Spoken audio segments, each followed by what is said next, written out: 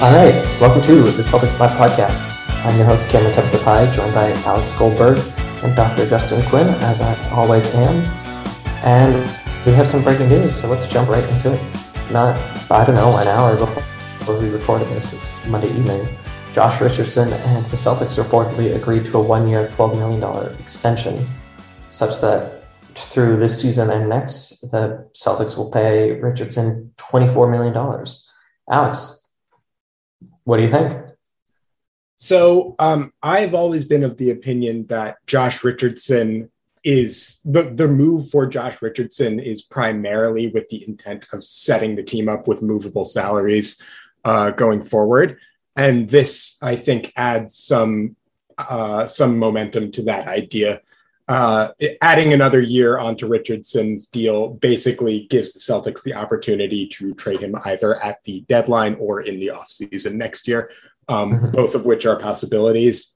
I think also it has to be said that I do think Brad actually likes Richardson as a player as well and wants him to succeed on this team.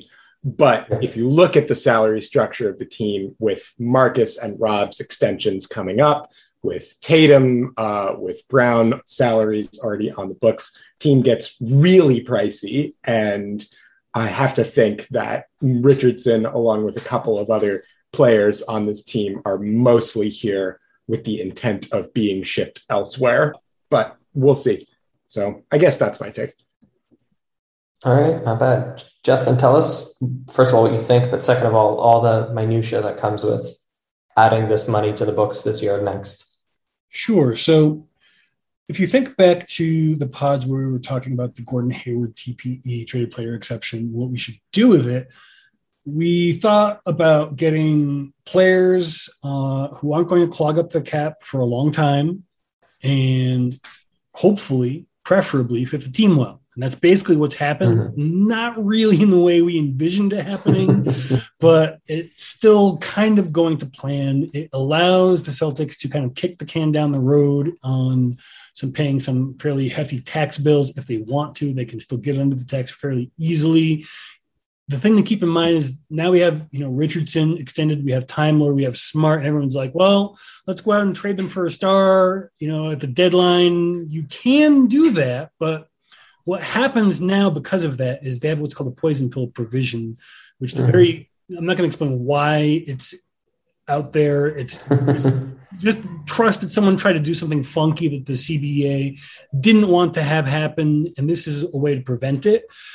And what's going on here is when we deal one of these players outgoing, their salary ends up counting for the average of the deal they signed and what they are making now. So, for example, Josh Richardson, it's not a very big deal because he's making about the same thing he was making before. So it's almost exactly the same number. But for Timelord, for Robert Williams, it's going to be a much more confusing number because you're going to have to sit down and get that $12.5 million and then average that with what he's making now, which comes out to something like, I don't know, like off the top of my head, like $5 or $6 million, probably not. I'm bad at math, whatever.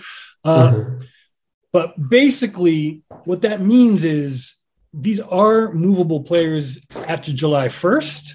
And if you move them now, you can still trade them after the 6 months passes for recently extended players. Right. But you're going to have to do some funky math to make those salaries match perfectly in some of the cases. Right. And I think it's worth pointing out that the Smart extension, the Time Lord extension that we'll talk about in a sec, and I believe this extension all do work in a way that you could then go ahead and flip any of those players at the trade deadline. But to your point, the finances aren't necessarily A to B. It's a little more complicated than that. The jury's out on Richardson. He's not really had an opportunity to be his best self in the past few seasons. Who he is at full clip is pretty exciting and really worth $12 million as your seventh or eighth most important player. Who he is, maybe at his worst, it's a little dicey, but it's a movable contract. So, okay, congratulations, anyone getting a $12 million payday. Mazel tov. Alex, before we talk about Robert Williams, what were you going to say?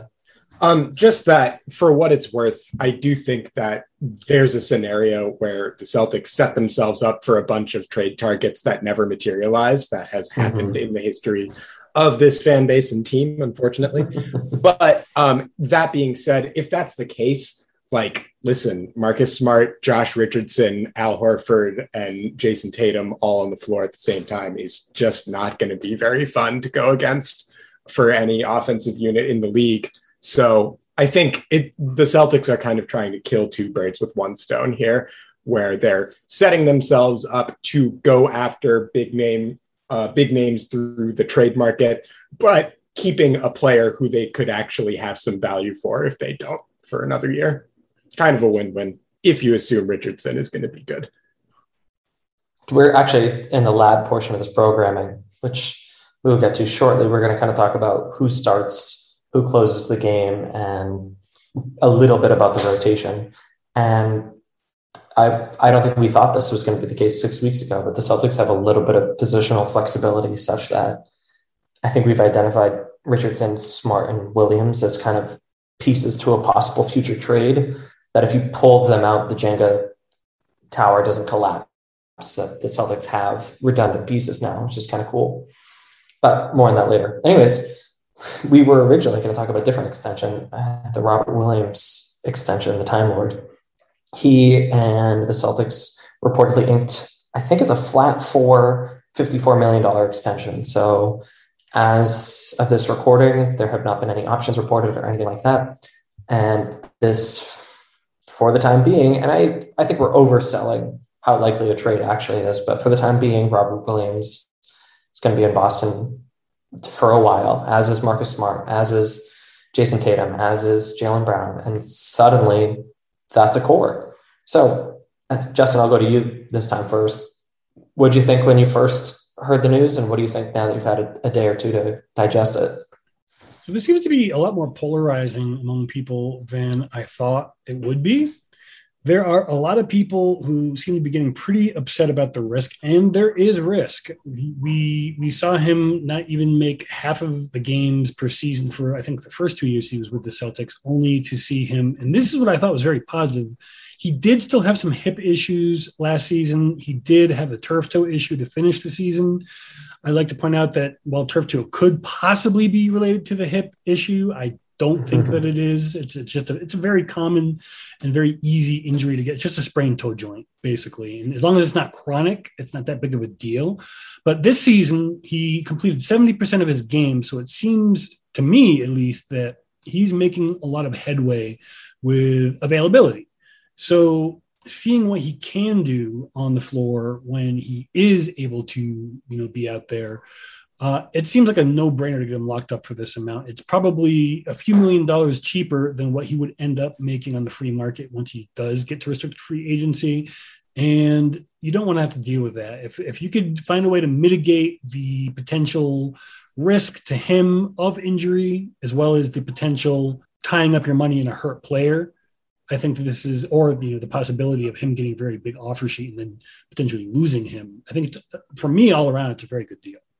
Well, I will say that was incredibly level-headed and cautious for the Celtics. The fact that the Celtics just signed perhaps the second most fan favorite. Alex, do you also feel cautiously optimistic, or are you emotionally turning up the heat? Cautiously optimistic is understating how I feel about the Robert Williams extension. I think this is a steal of a contract. I think if Rob continues to get his body right, I think with Horford in the fold, there's also going to be more opportunities for him to rest and really do that, put the time and effort into getting his body in a great place for the playoffs. I think we're going to look back at this as one of the best center value contracts in the league. I really do. Because if Rob can stay healthy, if Rob can capitalize on the potential that he showed when he had 9 blocks against the Brooklyn Nets in a playoff game, if he can be that guy consistently for 70 to 80% of the season, this contract is going to look like a joke. People are going to think, how on earth did Rob get signed to this deal? Yeah, a point that we've talked about on this podcast a few times that feels a million miles away, so it's kind of hard to make real, is that The current CBA expires or can expire as soon as 2 seasons from now. Is that right, Justin? Yeah. I mean, technically they can make it suspend other ways earlier than that, but scheduled. Right. So somewhere between 2, 3, I guess 4 years with smoothing at the latest. All of these finances are going to look different, but there's definitely a world where the Time Lord extension, the Smart extension, even the Tatum Brown contracts fit in a completely different salary cap paradigm. And so suddenly this really cool, really young, really athletic core is not very expensive. And every team is going to deal with the ramifications of that. But just from a Boston purview, that's pretty dope. So yeah, my own read is Robert Williams hasn't given us any reason to feel optimistic about his health, but he's a young man whose body's still growing and still learning the game of basketball and the rhythm of NBA basketball. So it's cool. It's super duper cool. I think, again, this has been the theme of the summer is the Celtics increasingly look like something to get excited about. And there's all sorts of reasons to bite your tongue, but if you really want to get out and sprint, there's so much to like about this team. And if you're someone who wants this team to win, there's so much to look forward to. And speaking of which, we can talk about what games specifically they might win. So last time we talked knew a little bit about the schedule, but now we know a lot about the schedule, including, I'll just say it right now because I think it's the most important date on the calendar, is March 13th. Kevin Garnett's number will be retired, which we can talk about the opening day and Christmas in just a second, but so we don't miss it. And so even if the Celtics stink, we can talk about something optimistic. Let's talk about KG real quick. Dr. Quinn, favorite KG memory, go. Favorite KG memory off the top. I know, I just really put you on the spot. Yeah, no, totally. I'm sorry. I have to think about this for a minute. Come back to me. I have 2. One is a specific play and one is a period of time. The specific play is Game 6 of the 2008 NBA Finals, KG having a masterful performance against the Lakers in a closeout game. The play I'm thinking of in particular is when he went up for a kind of push shot right under, I think it was like the second hash on the left side, and got hit in the air as he was going up to the layup. And as he was coming down, flipped the ball into the hoop with his hand for an and one, which was the kind of capper moment on when it became clear that the Celtics were going to win the NBA title. An iconic KG shot. And then the other thing that I think of when I think of KG is the entire 2012 playoff run when the Celtics were a team on complete fumes. They were so injured. Ray Allen was playing on one leg. Paul Pierce had been beat up the entire year. Avery Bradley, both of his shoulders stopped working, and he was like our best kind of energy guy that year. And KG and Rondo went to work in those first few series and pushed a very good LeBron Heat team to an incredible Game 7 Eastern Conference Finals. Both of those are why KG to this day remains my favorite Celtic of all time. So I will, piggyback on those Eastern Conference Finals. I think it was Game 3 when KG got a hard foul and did the most KG thing ever, getting up, which were the knuckle push-ups. Yep. Whether it was seeing him Rondo or I remember the game that his forehead started bleeding. I mean, I know that became like such marketing fodder, but the game itself was pretty good. There's just something like so preposterous. I can't think of a Boston athlete that has been that much of even Smart is more composed than that. Like just a complete like junkyard dog on the court. KG was so fun to root for and so different than Ray Allen and Paul Pierce in so many ways. So we didn't have to belabor it because I'm sure the week of March 13th, there's going to be a lot of Kevin Garnett content, but I think for me, that was the most exciting thing about the schedule.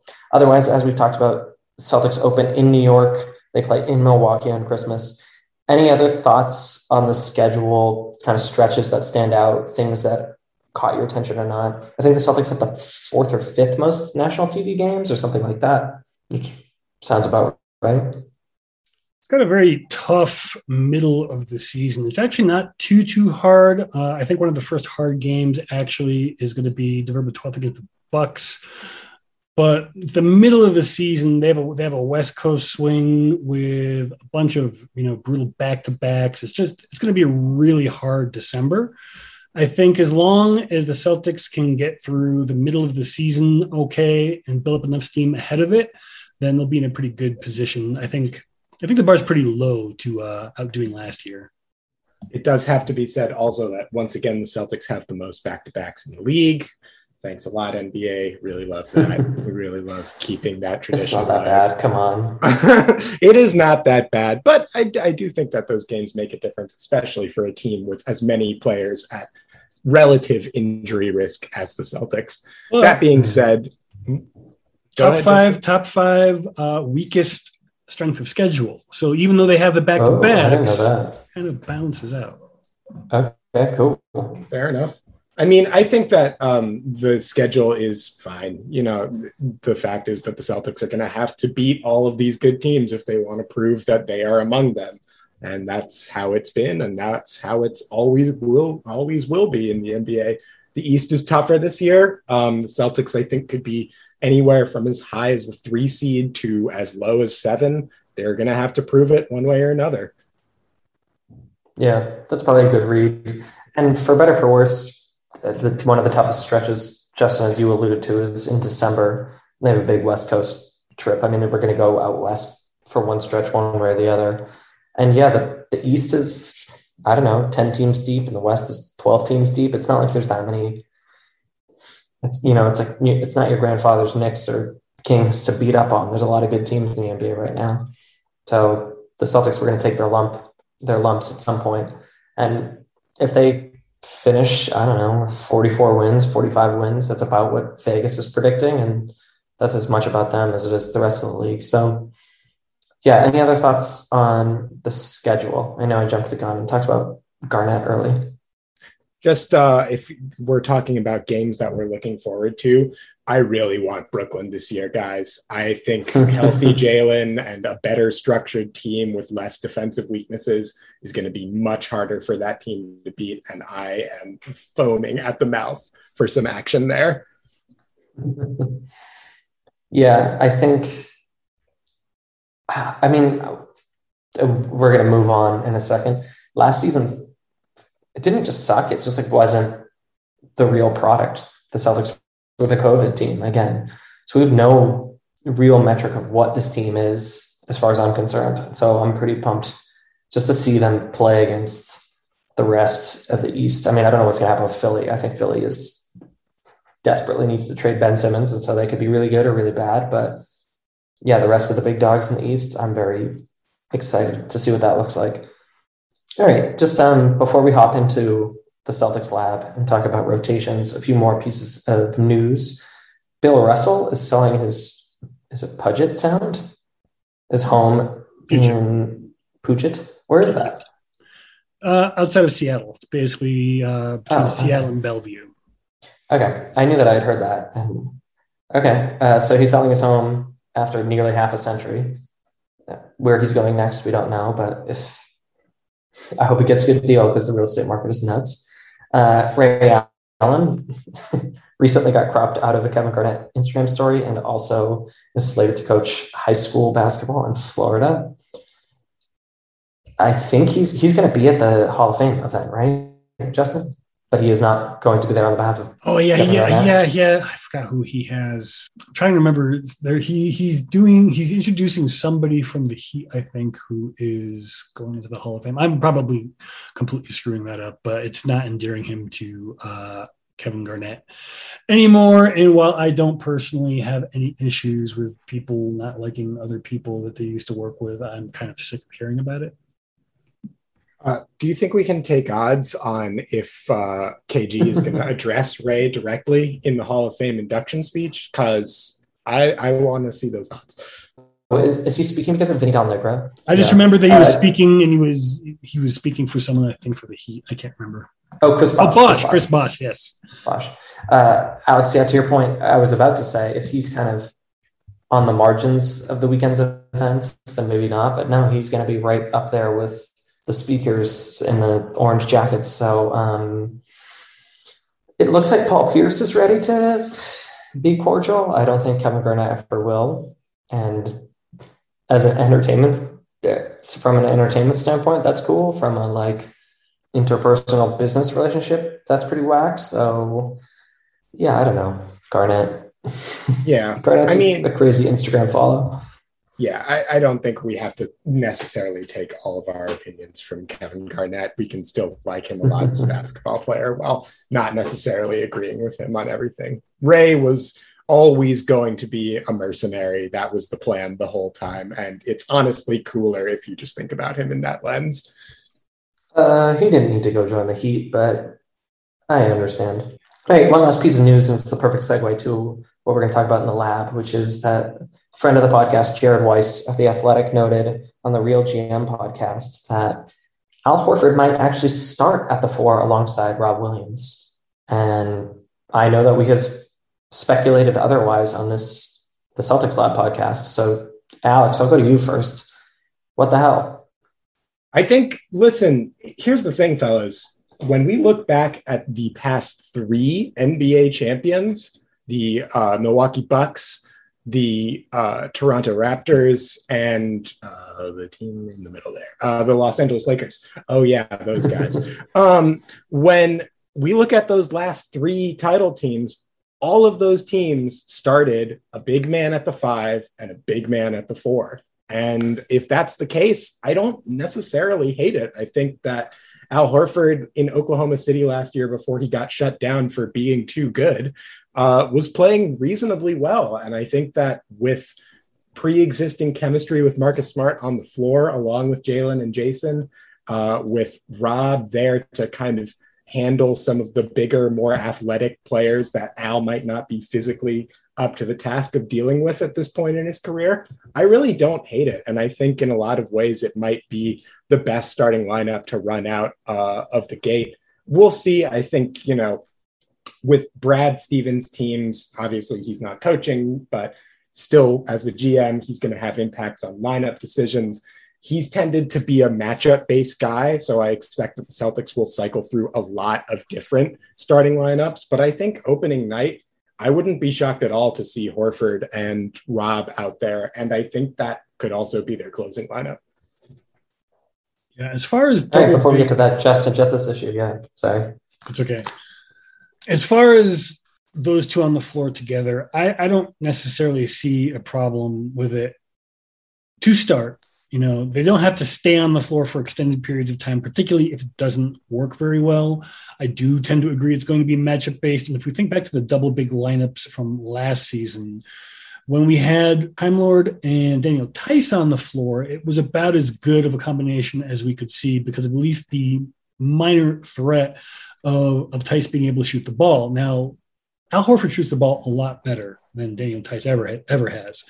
Mm-hmm. And I think that when you factor in that, all but the smallest, fastest lineups, I think, are going to be okay, at least against these in shorter stints, 3, 4, 5 minutes together. And then you break them up and stagger them for everything, but maybe the last couple of minutes where you, as we were alluding to, they might close together. I don't think it's going to be that big of a deal. I also don't think it's going to be throughout much of the game, even in fairly good matchups. I think that we're going to see Rob on the floor probably around 20, 25, maybe 30 minutes a game at the very, very most. Yeah, part of why I think I don't want to say allergic to it, but not into the idea is that I don't want Rob or Horford to play that many minutes in regular season. Any given night that might change, but both of them have bad knees for one reason or the other. So for their bodies and for what they need, and then also from the perspective of how the players on the rest of the roster fit together, I don't really want to see it that often. I understood the double big lineup. This is something different. for those two players. I don't think it makes sense. But I do, first of all, I trust that Jared knows what he's talking about or has been told from people who know what they're talking about. And second, I suspect you're both right that it's not an impossibility. In fact, it's a probability, depending on the night, depending on the matchup, depending on who's available. All right. Speaking of which, let's rotate our way into the rotation. And first, I'm going to ask 3 questions. First, I'm going to ask, who are your ideal starters and why a player gets to start? There's a whole bunch of reasons for that. Vis-a-vis, my second question, who are the closers? Who are the 5 players that close the game? And then my final question, because we'll probably get into the minutia of rotations a little more closer to when the season kicks off. How do you stagger Jaylen Brown and Jason Tatum? So first, who do you expect to be predominantly the starters for the Celtics? And we can all decide, or one of us can say, actually, I think Udoka is going to switch it up a lot. But who do you think the starters are? I think to start off, as I just mentioned, I really like starting lineup opening night. Marcus Smart, Jaylen Brown, Jason Tatum, Al Horford, and Robert Williams. I think it's the right blend of experience and youth. I think that Al and Marcus, this is his first year as a starting point guard, full-time lead ball handler. And I think that he is ready for that. And I think that the hope is that when they signed him to that extension, that was the intention of doing that. I think that Al is there as a security blanket for Marcus as he feels his way into that role of being full-time starting point guard and playmaker. He's a reliable veteran, really good passer, knows how to call out rotations on the defensive end. Al just knows where to be and how to make the right play. And I think they're really going to rely on that, particularly because Rob has shown such incredible athleticism and really game instincts. Like Rob has really good ideas a lot of the time in the flow of a basketball game. The problem is that he also has a lot of really hard reads that don't work out. And I think Al being there to kind of settle them down a little bit, to keep Rob out of foul trouble, I just think that makes a lot of sense. I think that there is probably something to be said for it being on a matchup basis. If they're playing a really small team, you might see Smart and Schroeder, and one of those two guys gets moved to the bench, or Richardson. But I think opening night, it's going to be those guys. And I think, frankly, for the closing lineup, it's probably going to be a lot of that as well. I think the closing lineup is more flexible and more matchup dependent. And frankly, it's also more who is hot that night dependent. That's the main thing. I think Ime will make a lot of adjustments kind of in the game flow to see who he wants to close with. But I think when push comes to shove, the way that this team is constructed, I think the Celtics are trying to emphasize those 5 guys as the main ones. As for the third question about staggering Jaylen and Jason, so there was a lot of talk at the Olympics and in the offseason about Jason Tatum evolving as a playmaker and the kind of central hub of the offense. Given how the Celtics bench is looking heading into the season, where there's some guys with upside and some guys that maybe are a little more unproven, as well as a guy like Schroeder who really needs the ball to be effective, I think there's a reasonable chance that you're going to see Jason flexing his playmaking muscles in some bench heavy units as a kind of gravitational offensive threat who can get other guys going. Because if you think about it, Jason going up against bench dudes, most of those guys are going to be terrified and focusing all of their attention on him, which is going to lead to some open looks. I think Jaylen and Marcus play really well together, and I think their minutes are going to be as closely synced as possible. So if we're looking for staggering, I would say it's probably you start off with your starting 5, and then you pull Jason midway through the first quarter and try to get something out of Jaylen, Marcus, and whoever else is on the floor before you throw in Jason for the second quarter as the kind of primary bench threat to play with the bench unit.